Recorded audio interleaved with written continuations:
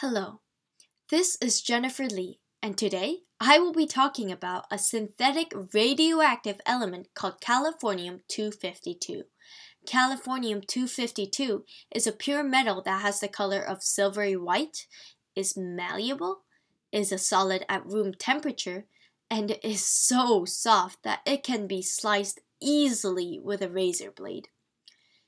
It is known to be moderately chemically reactive and to slowly tarnish or oxidize in small pieces at room temperature.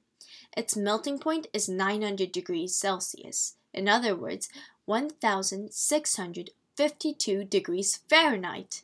Its boiling point and density are yet to be discovered. Californium 252 has 98 protons and a mass number of 251, along with a half-life of 2.645 years. Its uses are a variety, from military applications, metal detectors, fatigue or stress detectors in planes, all the way to treatment for cervical or brain cancers. The first californium was produced in the University of California in Berkeley by a group of scientists including Stanley Thompson, Kenneth Street, Albert Gairoso, and Glenn Seaborg.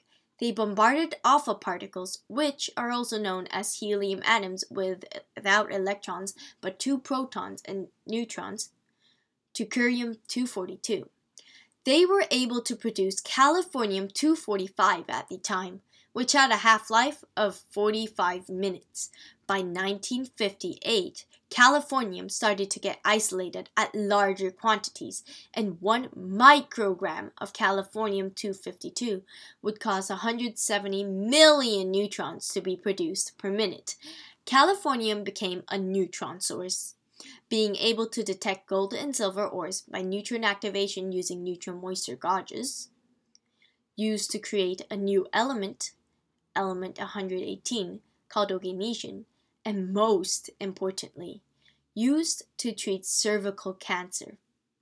Cervical cancer was and is the 6th most common cancer found in women, especially Chinese women. It was usually treated with surgery, chemotherapy, external beam radiotherapy, and intracavitary brachytherapy. However, in 1950, when californium-252 was identified in debris from a thermonuclear test explosion, scientists thought of using fast neutrons in brachytherapy. That way, they could have neutron interactions concentrated directly in the tumor tissue that would need irradiation. Since then, cervical cancer started to be treated with californium-252 neutron brachytherapy, along with neutron emitters, especially for tumor cells that had resistance to gamma radiation. Although californium-252 is used for medical purposes, it can also have a downside if used rashly. If normal people are exposed to californium-252, it could cause them to get cancer, immune system damage, miscarriages, stillbirths, and deformities. Studies of californium-252 are ongoing, with scientists constantly trying to measure the chemical and physical properties of californium-252. The only problem that arises then are that californium-252 is so rare and hard to find.